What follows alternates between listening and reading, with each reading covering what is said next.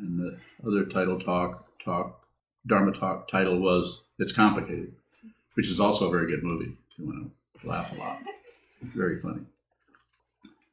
But this one it's still complicated. And so what am I trying to say by this? We all know things are complicated. What I'm endeavoring to help you with or encourage you to do, insofar as you're allowing me to talk to you by coming here, is to say that just our own experience, just our own mind, just the things the thought patterns that come and go, and the constant chatter in our own mind of, I like it, I don't like it, it's good, it's bad, it shouldn't be, it should be, it should have been this, I should have done this, I should have done that. Just those, that's just, as you know, it's just the surface of it. And so quite often what the self-centered mind, the ego mind, wants to do with that is sort it out. I mean, you've got a big sorting job ahead of you if you're going to sort any damn thing. It's just so complicated. So from the point of view of these teachings, of this path, what we do is we simplify it. Sit down. Meditation practice is very simple. Sit down, hold still, and just watch the complications come and go. Don't particularly personalize them, but don't depersonalize them. So in other words, don't go into them with passion or grasping, and don't go in them with rejecting or I shouldn't be thinking that, or that's wrong, or that's so on. So at least when you're on the cushion, the rest of the time when you're out, when you're fixing breakfast or you're driving to the store or whatever, just let it rip. Let the mind just do whatever it wants to do. Don't try to control your mind based on hope and fear, based on desire, because it's just more circles. And the interesting thing about a circle, if you're on one, if it's a very big circle, you don't know it. It looks like a straight line. It looks like a path. You're getting somewhere. No, you're not getting anywhere. It's called, the fancy word and Sanskrit word for that is samsara. The Tibetan word is korlo. It means wheel, because it's like a big wheel. So, not wrong. We've been doing that for countless eons. Consciousness is not born, therefore it does not die. Who you are cannot die. Body's going to die. I'm not laughing because it's funny. I'm laughing because it's hilarious. And what's hilarious is how serious we take everything. And some of that is reinforced by the suffering we go through. We're here, somebody gives us a name when we're tinier than that person, and we start to assume things about who we are and what we're about and what's right, what's wrong, what we've been taught, what we think about what other people think about what we're thinking, and it's just complicated. It just goes on and on and on. So my recommendation, and the recommendation of lots of teachers down through the time, is to just observe this. Let's just come in. You don't have to become a Buddhist. You don't have to become a card-carrying. There's no membership here anyway, so there's nothing to join particularly. So if you come here, you're a member. If you leave, you're not a member. Or you could still be a member and move to, where is that, Lithuania? Does that still exist? That's what showed up in my mind. You thought it was going to be Honduras, didn't you? So we simplify it by looking at the awareness, this body, speech, mind complication we call a human being, this matrix of nerve endings in all the 5 6 sense fields, including the mind, these sensitive areas. So holding very still, the recommendation is to, you could say, simplify it. And how do we do that? We sit down, look at what's moving without adding to it. And, that might take several years of watching how much you impulsively add to everything. That's how you train your mind. It's how you train muscles. You lift weights and you notice how weak you are. You don't say, well, this isn't going to work. Put the weight down. No, you keep lifting weights. To use a very mundane example, you keep doing it. The experience of frustration, the experience of difficulty is how it feels to learn something. And if the learning situation gets to a point where you don't want to do it anymore, or you want to give up, then that doesn't make you wrong, doesn't make the learning wrong. It just means that it's complicated. We don't know the causes and conditions that arise as any given situation. I cannot emphasize this enough. Don't blame anybody or anything for anything. If you can stop doing that now, things will go a lot more smoothly for you and those you come in contact with. The minute the second the hour the day we swell up about what somebody else did or said, it's it's different levels of it, but it's insanity. It's a form of insanity, is to object to anything or to agree with anything through grasping. I want that. I got to have that. That's right. I need more of that. That's also can be insane. What do we mean by sane? What do we mean by insane? I don't know. What do you think? It's the difference between sane and unsane. A man. Laughing about it versus a fabricated response. Pretty good. I won't do that to anybody else. That scared me. Just looking at you, I'm thinking, I don't feel like that. So it's complicated. So what's being recommended is whether you ever come back here again or whether you move to Honduras. See, you can always find some time in your life, in your busy life, to take some time, set the time aside, sit down, hold still, and watch the way in which the mind keeps making up stuff about everything. This is the way the ego, or the self-centered mind, reinforces and protects itself from the onslaughts of, as Shakespeare said, the slings and arrows of outrageous fortune. It's because it's slings and arrows. It's because it's so complicated. So by looking at it doesn't mean it's going to get less complicated. It probably will get more complicated, more involved, more convoluted, more difficult, more of a labyrinth, more of a matrix. But that's awareness. That's how awareness shows up that way. And you'll find that the more you do that, the less you're going to particularly believe your thoughts or disbelieve your thoughts. Thoughts are they're abstractions that arise around something that cannot be abstracted. So it can't be. So therefore, if you know what a fire is, you're living a million years ago, you know what a fire is, but you can't tell your fellow what was that? What age was that? Stone Age fellow, that your particular cave woman, to make some fire, or how can we make some fire? You have to use an abstraction for that. So I'm sure they probably started out by going, well, which is it? The fire? The let's kill an antelope? Is that funny? Sit down comic. So language started to arise around the need to communicate about different things that were happening in this dimension we call the here and now on the earth as human beings.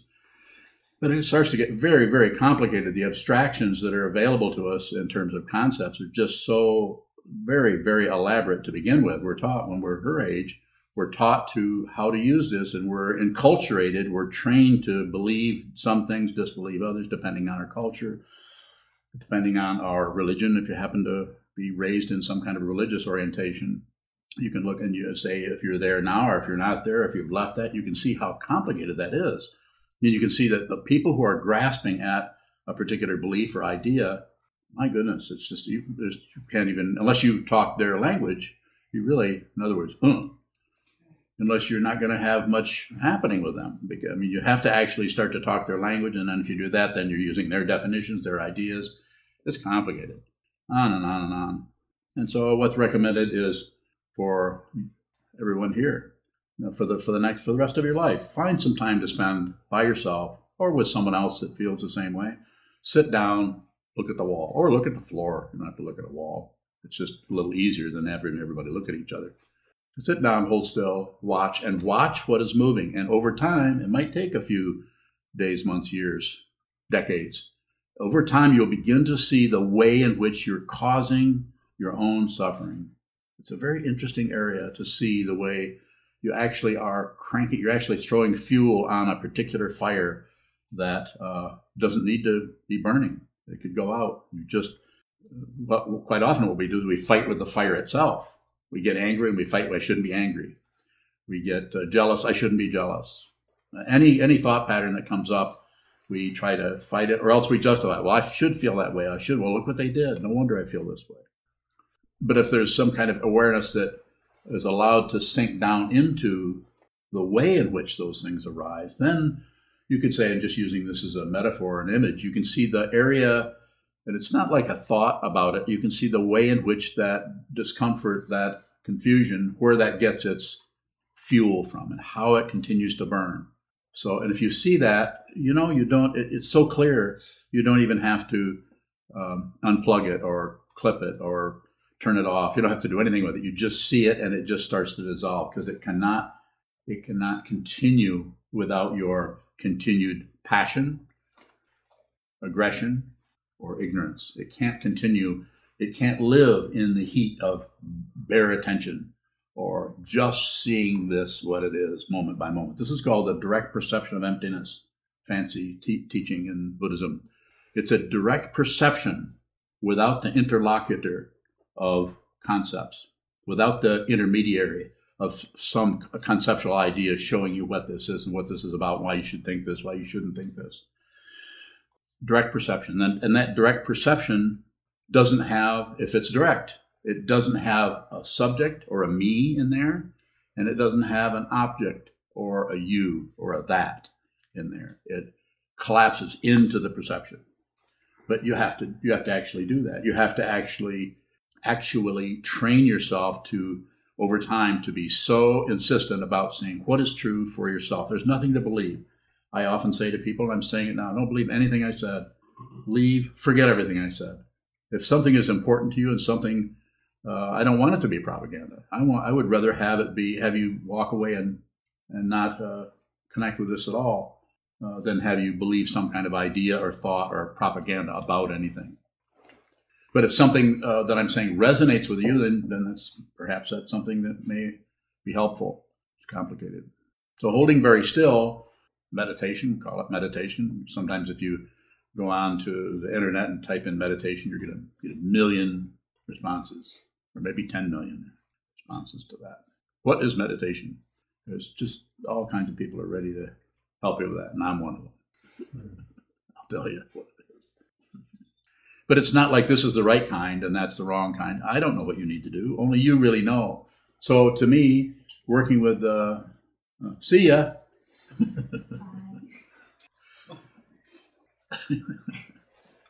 So she has to go into a prison. She was really bad. But it was voluntary. So she's going to go teach some people in prison in Cooper Street about the precepts, the 5 precepts. So I just want to make sure she knew that she was leaving. Where was I? It's complicated. You're telling us about what meditation is. Oh, one of my favorite topics. Meditation is not what you think it is. Meditation is action. I've given several talks on, sometimes people say, well, I'm not going to meditate. I want to get out and do things. I don't want to just be a vegetable. But meditation is a very, very subtle form of action. And it is it is a way, just like thinking process is a kind of action. We're thinking about this, thinking about that, evaluating this, evaluating that, judging, weighing, comparing things. It's an activity, mental activity. Meditation is to hold very still and observe, because what we're doing is we're training ourselves to just observe what's moving. And it begins to arise in such a way that you don't really know what you're observing. The ego mind wants to stop that because it feels a little bit too risky or vague or not. There's not enough proof there. Whereas the wisdom mind is all about opening up to that unknown quality of consciousness. And so the activity is to bring oneself into that, and to do it using the senses, not to shut off the senses and not have any feelings and create some kind of artificial samadhi or non-duality or jhana states, as they were doing back in the time of the Buddha, and some people are still doing today, because they think that maintaining some kind of an isolated awareness that is very still is somehow awakening. And it's not. What is it? It's an isolated awareness that is very still. It's like you're on a bus, you're going somewhere, you're making some progress, and you decide, no, I need to pull off and go into a rest area and sit there. The other people on the bus probably won't care for that idea. Very complicated. I'm not saying that we need to figure it out. It's way too complicated to calculate or figure out, and that's more of a materialistic approach to it, trying to use some kind of information processing. So what's being said is, in order to work with your negativity or your difficulty, which you probably wouldn't be here unless you had some kind of difficulty going on. That will be the topic of my next talk. Should happy people meditate? I don't know. That would be a good book title, wouldn't it? Why not? Good response. So it can be difficult, and it's complicated in that each person, if you had everyone in here, came here and sat and did a month-long solitary retreat, which would have room enough for everybody, but just a month-long retreat where you're practicing 6.5 hours a day. Eventually, the consciousness, the awareness is going to sink down into those areas that you've been managed to seal off and keep, because they're bothersome and they're complicated, like as the proverbial can of worms. It's complicated in that way. It's not only smelly and crawly, but it's got dirt all around it. So the powerful thing about an awareness practice or meditation is, as soon as you sit down, it immediately becomes your personal path into your, the Western word is unconscious or your subconscious. And it's difficult. It's not only complicated, it's difficult because we start to run into the things that for the last 20 years, however long you've been on the planet, we've been able to avoid through various things, through entertainment, through TV, through our relationship complications, through drugs, through all kinds of various ways of shutting off or delaying this or moving away from it. But here we are, say we're faced with it and we need to work with it. And I'm saying to you that before you try to solve it based on limited ideas, on partial truths, or on limited evidence about something being true or false at all, let's first see what it is. And how do you see what it is? You have to do it yourself. You sit down, hold still. You can see I'm very much promoting awareness practice. Sit down, hold still, and you will be able to see. That's the beginning of your path. You will be able to see the way in which your mind works. The more you investigate this, the deeper you go into it, the more the rest of your life could do one of many things. It could get more relaxed, more peaceful. It could get more complicated. It could get more painful if you've been sitting on things that have you've been, shall we say, neglecting that particular part of your consciousness, your personality. So you're kind of in for it in a certain way. In our tradition, we have the Buddha, the Dharma, and the Sangha. The Buddha is the example of someone who is awake, and the Dharma is the truth that the Buddha taught, that everything is dependently arisen. And the third, and maybe the most important part of the three jewels, is the Sangha, which is the community of people their basic intent is to train their minds, and interacting with those people is very, very powerful, because you're not rubbing shoulders with people who are operating in different ways to deal with their neurosis, their psychology, or their happiness or lack thereof. You're working with people who are very intent upon using awareness, studying the Buddha Dharma, the Buddhist teachings, the teachings of awakened truth, to see what is it the Buddha was pointing out 2,500 years ago. He was saying that everything is dependently arisen. Nothing comes from its own side as an individual me. Sure feels like it. And it feels like it even more when somebody compliments you or somebody criticizes you. That's when your ego shows up.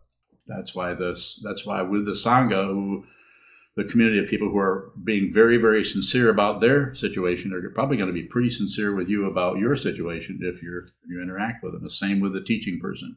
He or she or they are going to relate to you directly. That may be comfortable, it may be uncomfortable, but it's not something you have to do. You could move to Honduras. You could do something else. You could take another approach. Again, it's not about a right and wrong. It's just about what do you need to do? What do you want to do with your situation? And how do you want to work with your psychology or your neurosis, if you want to use that word? So questions are good if you have them. Tayo? You said our practice is to simplify, but on the other hand, it's also complicated. So how is this different than wanting things to be other than what they are? Yeah, this is not different. Same thing. Is that seems to be the conditions for suffering. Mm-hmm. So how does that help us work with our suffering? Looking at it rather than fighting with it. Maybe doing some fighting, but just to look at the suffering, just to look at the difficulty, to look at the conflict without joining. Anytime you see, have you noticed, anytime we see any kind of difficulty at all, we're either for it, against it, or it's none of our business. Or we ignore it. We're either for what's going on, or we're against what's going on. We always have a position on everything, and it might be based on The particular two people, one of the people might be a friend of ours, the other person someone we don't know. We're probably going to be favoring the person who's our friend, not the person who's a complete stranger, even if they're making more sense than our friend. So it's complicated. It gets very, very complicated about alliances. And this goes, don't particularly want to give a talk on this particular topic, but this goes back lifetimes. That's why it's so complicated. It's not just this lifetime, and it's not just other lifetimes. It's not separate, but it has to be seen. I'm not here to promote or get you to believe in past lives. I don't even believe in it myself. But I also don't ignore that aspect of consciousness, which shows up as some kind of other situation. More further questions? When you were talking about language, particularly, you were talking about how complicated language can be. Is there a way to simplify our communications or have a more direct experience with communicating? That's a good one. I think it depends on the context. If it's another your friends or your partner or something like that, I think sometimes it's good if you're having difficulty with someone. I think this is what we do in the temple residence in the monastery. We try to sit down face to face and actually try to have a discussion about it or communicate about what the issue is, rather than just have it kind of offhand, make offhand comments or gossip about other people. That's one of the things about this building in this residence. There's very, very little gossip, even when there's plenty of material to gossip about, but I don't see it. Very little discussion about who's doing what, about judging anyone. Just doesn't happen. And if it does, I don't hear about it.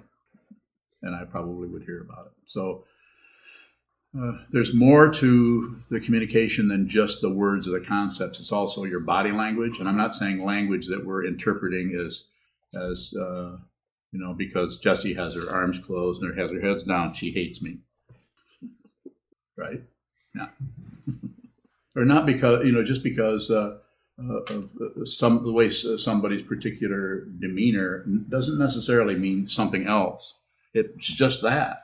It's just that demeanor. It's just that particular situation. Nothing extra. And just that situation may not be flooded with information about that you're looking for. It may be not knowing what's going on. It's also communication. Just like I had a student of mine in New Mexico sent me a text about meditation and say most of the meditation was just nodding off. And I said, that's still awareness about nodding off. Awareness is awareness is awareness. Awareness may have any kind of content in it. It's the awareness that's important, not what is happening in the awareness. We could go further than that and say, well, does that mean awareness of a murder is just about the awareness? That wouldn't be the case there. But we need to emphasize the awareness of the situation as much as we point to the right or wrong or correct, incorrect, or painful or pleasurable situation. So in here, that's why when we have difficulty with someone, we sit down and face each other and perhaps bow and say, I have an issue with you about this or this or this. So we try to simplify that whole situation into what is the basic situation? And is there some way we can work with that, or some way we can the three words I use are communicate, cooperate, and collaborate. So communicate, so you really know where the other person is at, where you're at, where they're at, and then try to cooperate with the person based on a mutual respect and so on, which is not new. And then collaborate about how to work on that situation so that it works for everyone, rather than somebody's in charge of somebody else and somebody's right and other people are wrong. More. What is awareness? It's I have no idea conceptually. I really don't know, but the way I would describe it, based on looking at this for close to half a century, is the space in which things occur, and it is that which we ignore when we attach to the things, the passion, aggression, ignorance. I like it, I don't like it, it's good, it's bad, it should be, it shouldn't be, that shouldn't be happening. When we glom onto the cloud, we ignore the sky. So this awareness metaphor is like the sky, because it doesn't do anything. It doesn't have anything. It doesn't care if birds fly through it. Anything going through the sky doesn't leave a mark on it, unless it's, of course, those trails called? Huh? Oh, I almost misspoke myself there. Yes. What would we call awareness if there's nothing to be aware of? Emptiness. But if we were able to call it emptiness, and there's some kind of awareness of something going on, it's the awareness of something's that we thought was there, it's absent, or we thought it was this way, but it was really some other way. It gets very complicated. And what probably the most profound teaching that as a path teaching, in other words, what you should do is don't land anywhere. Don't attach to anything. Don't believe anything. Don't reject anything. Don't ignore anything. Don't do anything. Don't know. It's called Buddha Dharma without credentials. Awakened truth without credentials. There is nobody. There's nothing to prove, and there's not much happening, if anything. Good question. Yes. You mentioned Robert. Yes, you mentioned awareness matrix. Yeah. What does that feel or look like? Pardon me? What does that feel or look like? Awareness matrix. Feels complicated. Looks complicated. I use the word matrix because, well, I know what a matrix is because we watch movies. So that's a pretty. If you remember, the images in that matrix are pretty good. Something showing up as being really vast, really complicated, and really not looking at itself. All those little beings and those things were all tied up in their own little world. That's kind of how this came up here. It's kind of the way anytime you refer to anything that's complicated, you can use that word matrix, or just like the 12 links in the chain of existence. If you start talking about those 12 chains and all kinds of other ideas, or 12 links, all kinds of other ideas that spring up around those. So, and there's 108 beads on a mala, and I think that represents the 108 different kinds of confusion or suffering, or I don't know.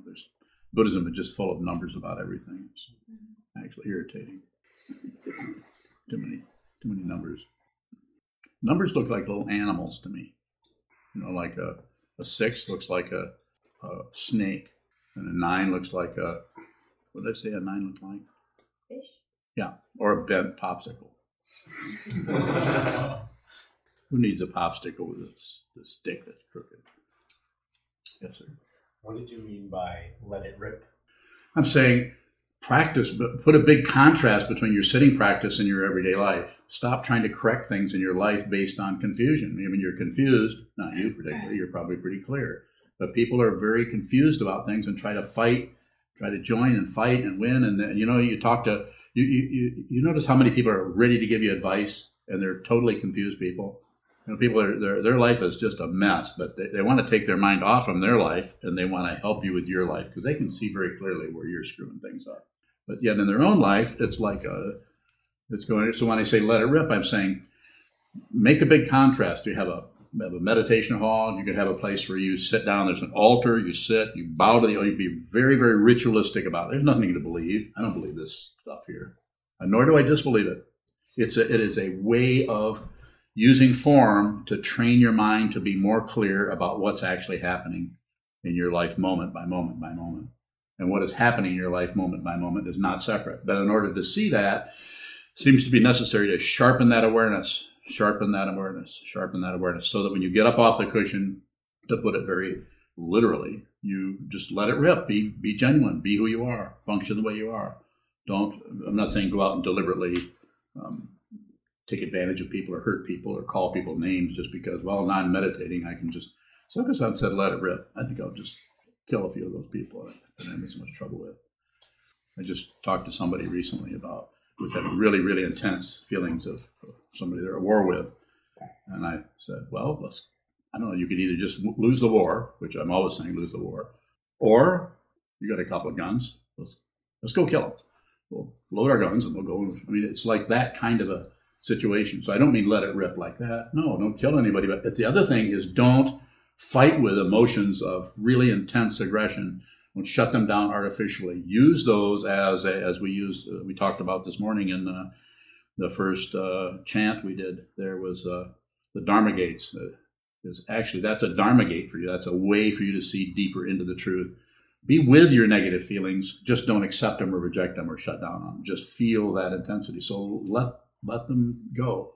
Let them do whatever they need to do, and live your life. Do whatever you do, and then continue to come back and sharpen the awareness. And what will happen eventually, and I don't predict the future necessarily, but it's been my experience that mind training that happens on the cushion eventually starts to infiltrate your everyday life.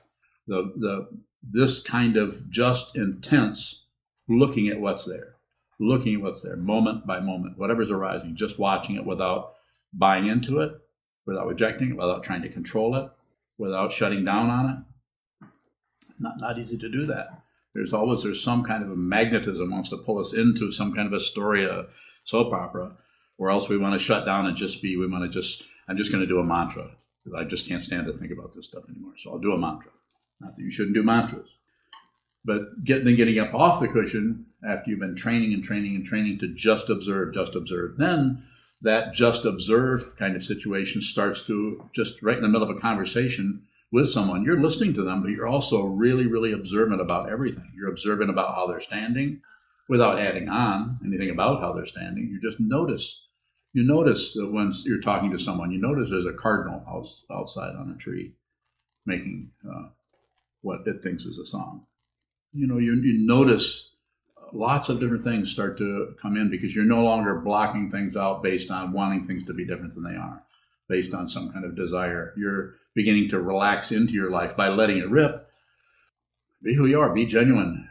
Have feelings. You have emotions. Just experience them, and rather than try to crowd yourself into being some kind of artificially happy or artificially peaceful.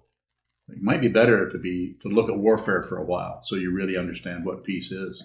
Peace isn't just standing still and in the middle of nowhere. It's having all kinds of energy go around and not being particularly attached to it. Michael Worthington from here in Battle Creek has a question. Yes. He asks, what would one do if they are attached to attachment?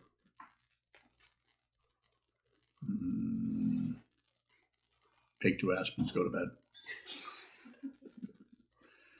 Being attached to attachment, that won't last. It's just a way of talking about a particular dynamic that one is going through. Just don't do anything with that. If that's something that's coming up for you, it's just a matter of just continuing to train the mind, continuing to sit down, hold still. And you do this until you notice that there's no difference between sitting and holding still and live your rest of your life. If there's a boundary between sitting meditation and your everyday life, probably need to keep sitting. At some point, you'll sit down and it won't be any difference. And I'm not saying based on thought patterns.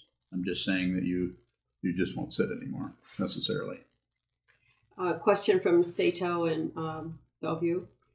She asks, I'm on pain pills due to the surgery I had recently. Should I still try to sit if I can?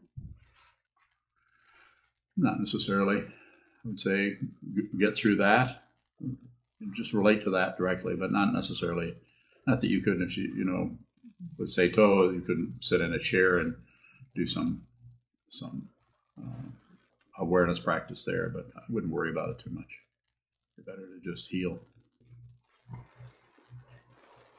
Especially with pain pills. I wonder what she's taking. There's so many things out there that they do one thing and then they have 15 side effects. These days, there's so many lawsuits apparently on television. Here's something that will really help you. Also, the downside is kill you, give you migraine headaches for the rest of your life. Your head could fall off. I mean, it's very literal. Your head could fall off, but say it really fast. Head could fall off. It's on and on and on, and you're listening to this at the same time. They're expecting you because people ignore. That people only hear the good thing and they hear the other part and say, yeah, okay, well, but I want to take that because that might help me with my eczema. Are we ready to stop? Maybe one more. One more question? Is there a question? Choo-choo. What happens to the complications as we just observe them? I think if the complications are coming up, along with the emotion around it, along with the rough, rugged feelings that we're having around the complication, if you don't do anything with it, then it because it's just stuff coming and going. It's just phenomena. We're living, so there's just, the wind blows, the trees fall off the leaves fall off the trees, it rains, things are changing constantly as long as we're in a living, biologically active situation. So they taper off because they won't continue unless there's some kind of fuel, some kind of pushing or pulling or objecting, or even agreement. It can be difficult. So that's why I say don't do anything with it. You need to agree with it. You won't be able to help it. If you need to fight with it and go to war, you won't be able to help it. If your modus operandi is to just hold still and observe. And if you're pulled out of that because of the situation so powerful, then your ego is just going to kind of tag along and say, really, we have to go do this? Because it's not your self-centered idea of looking good or doing something because somebody told you to do it. You're doing it because because your nerve endings are out all over the place. Your awareness is all over the place. So therefore, you notice when somebody really needs your help, and you also notice whether you have permission or not. Sometimes, if you don't need permission from somebody, if they're dying of a heart attack, you help them. But if somebody else is having other kinds of things, then you might want to check with them before you go and help them based on your preconceptions, presumptions. They taper off. It just takes a while. You wear my teacher Chogyam Trungpa Rinpoche said, we don't get rid of ego. We just walk on it, just like until it's just like an old shoe. It just wears out eventually. And the way you do that is by not resoling it, rehealing it, keeping it polished. Put new laces in. Oh, you're probably wearing flip-flops. So, yes. If there's some sort of clarity, does that mean that the complications or confusion has dissolved? What happens, since you asked that question, the complications, the confusion, even the idea of dissolving is not separate. So nothing happens. So you don't get rid of anything, but the complications themselves are not separate from anything else. So there's no longer, you can't go to war with something unless it's over there. When something looks like it's over there, but you realize there is no distance anymore. There's nothing separate from you. Who you are, you finally, fundamentally take your seat for who you are. Transcends all these complications. All this warfare just stops. It might go on for others, and if it's going on for others, and if you have their permission, you might help them with that. If you don't have help, you don't have their permission, pretty much your wings are tied. You can't do it. Yes. So now we're going to a daily Dharma gathering. I'd also like to bring your attention to Sokuzan, who will be teaching tomorrow evening at Sanctuary Yoga in Kalamazoo at 6:15. He'll be giving a talk from 6:15 to 7:15, so please join us there. And also, we do have donation boxes in the back in the hallway, so please help support us financially as much as you can. May the merit penetrate into all places so that we and every sentient being together can realize the Buddha's way.